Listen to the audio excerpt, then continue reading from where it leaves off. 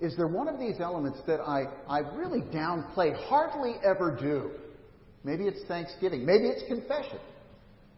Probably not supplication. That's probably the big one. Maybe it's adoration. Our catechism, shorter catechism, says prayer is an offering up of our desires to God for things agreeable to His will in the name of Christ, with confession of our sins and thankful acknowledgement of His mercies. How many of the acts did you hear there? I got 3 out of the 4. Adoration isn't listed, but we certainly see it from the example of Psalms and the Lord's Prayer that adoration is a huge, prominent part of prayer. Now, we normally begin with what we want. It's very common for us to sit down and ask the Lord for our checklist of things that we desire, what we actually think we need. And what we really need is to know God more deeply, to know Him truly as He reveals Himself in Scripture. And it is better to have a God-centered prayer than a problem-centered prayer. Simply bringing to God your wish list of the things that you feel disappointed in, or you feel neglected by Him for not providing. Remember what it says in 1 Peter, you are chosen this is a primary reason that you've even been chosen. It is that you may proclaim the excellencies of Him who called you out of darkness and into His marvelous light. There is a sense in which we declare God's excellencies to the world as we evangelize, to one another as we preach or give encouragement. But surely the most prominent and important one is that we declare God's excellencies to Himself. And there are 2 things I want to mention in this category of this adoration. First, we praise God that He is our Father, that He is the one who is in heaven, and holy is His name, as the Lord's Prayer says. And He is full of goodness towards His children. It is an inexhaustible goodness. We praise Him, we adore Him as our Father. Blessed be the God and Father of our Lord Jesus Christ, who has blessed us in Christ with every spiritual blessing in the heavenly places. He holds nothing back of what we need. We praise Him, we adore Him as our Father. And as our Father, we also adore Him that His providence is good and purposeful. His providence, what He does in our lives, is good and purposeful. In the confusing time of this day, it is very important to remember that God's providence is good and purposeful. And a great question, when we have trouble in the world and in our churches, is to ask this question: what is God really up to? He hasn't failed to grasp the reins. He hasn't let go of the reins. What is He up to? Where is He taking us? How is He teaching us? He is building our faith. He is deepening our hunger and courage for righteousness. Surely. Remember, Psalm 111 begins this way: praise the Lord. I will give thanks to the Lord with my whole heart, in the company of the upright and in the congregation. And then later on in the psalm, the works of His hands are faithful and just. Those are His works primarily at that point in the psalm of His providence. What God does is good and it is purposeful. And so we have much to adore Him for. He's our Father and He knows what He's doing. So we spend time adoring and thanking Him for that. The second thing is confession. Confession. Perhaps not so exciting. Scripture, however, is plain that whoever conceals his transgressions will not prosper. How about that for a blanket promise? Whoever conceals his transgressions will not prosper, but he who confesses and forsakes them will obtain mercy. Blessed are the merciful, for they shall receive mercy. Blessed are those who confess their sins. They shall receive mercy. Now, concealing is natural, and confessing is spirit-wrought. Do you understand? Concealing is what we're good at. Confessing is what the Spirit works in us. And it is altogether necessary. Again, the Shorter Catechism says this, there is none who keep God's commandments, and this is the quote from the Catechism, but doth daily break them in thought and word and deed. No one keeps the commandments perfectly, but all of us do this. Daily break them in thought and word and deed. If you can't think of something to confess before the Lord, ask for wisdom. You're overlooking things that He can help you see. I'll pick up just on one thing from the men's breakfast yesterday morning. Brother Tom, two Toms. Tom Pollard prepared another great breakfast. Tom Church prepared another nice offering of God, tasty morsel of God's Word. But it was on the tongue, and so it's a really good place. If you don't know what to confess, think about what you say. Think about what you say.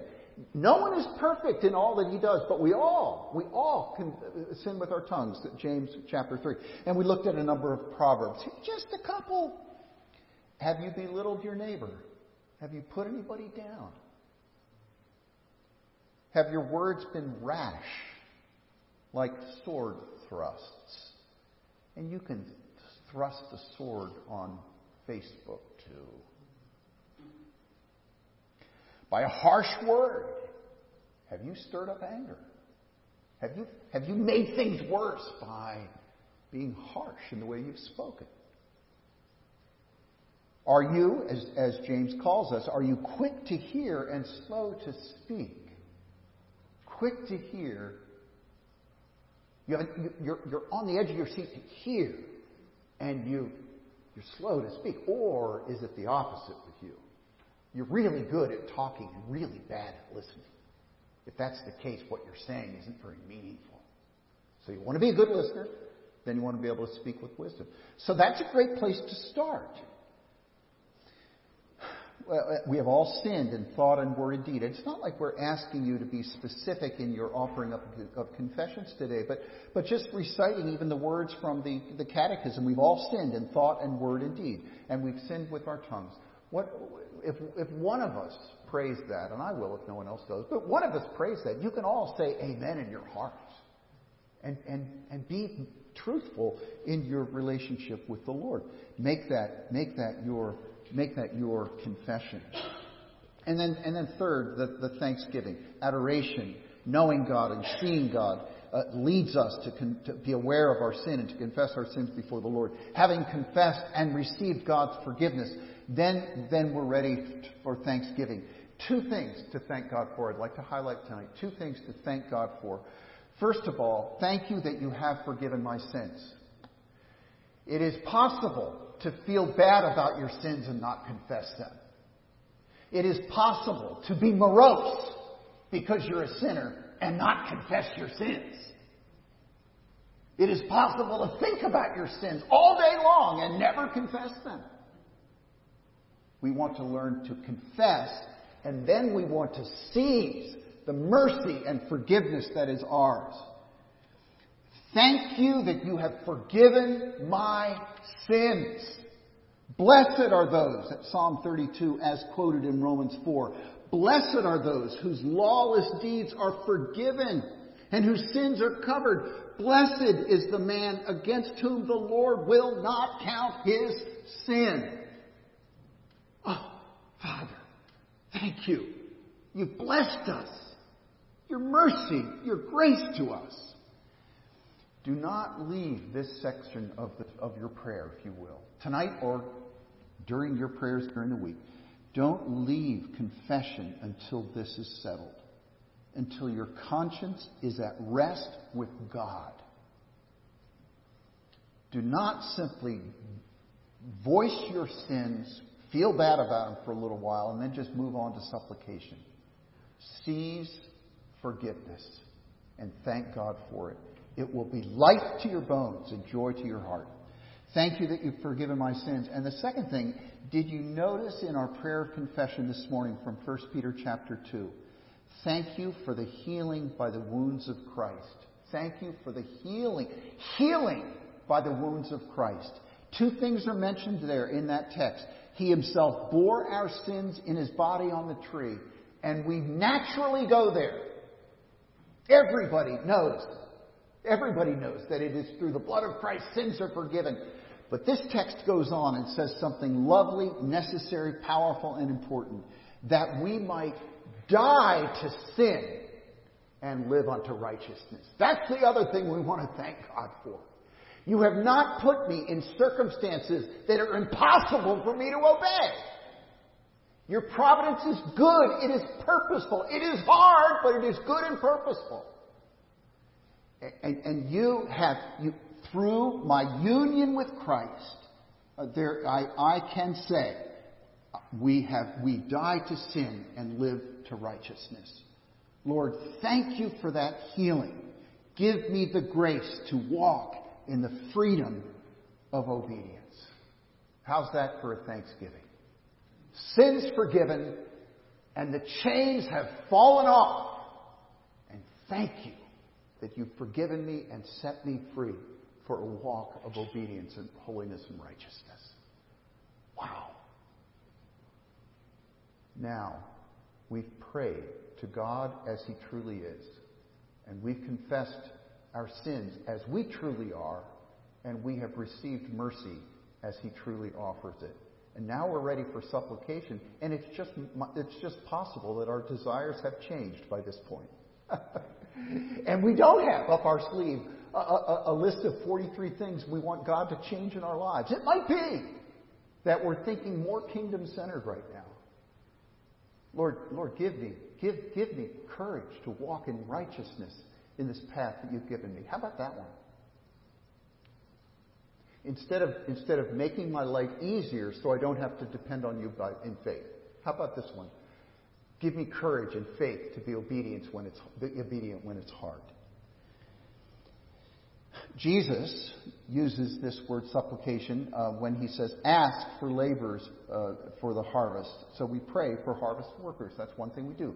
In our prayers, we pray for harvest workers. Paul says, pray for those who are in authority, that we might, this is what we pray for, that we might lead a quiet and peaceful life, godly and dignified in every way. That's how we entreat our government officials. This is what we want. We pray for that we may live a quiet and peaceful life, and godly and dignified in every way. Well, is there anything that you've discovered that is maybe a little thin or missing in your prayers? Any of those four? Just consider that. Consider that.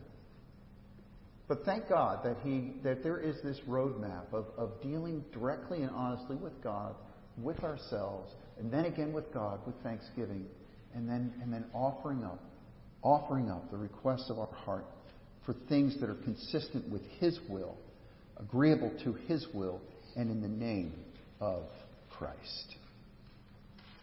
There are several prayer requests that I would like to share later, but not at this point. We'll talk about that as we begin to pray. But let's now close in prayer. Father, we do thank you for these thoughts that provide a workable outline for how we can meet you. And we pray that our hearts would be full of adoration and would be honest in confession and would be joyful in thanksgiving and would be persistent in supplication. And so thank you for the opportunity we have tonight to be thinking about and acting on the great privilege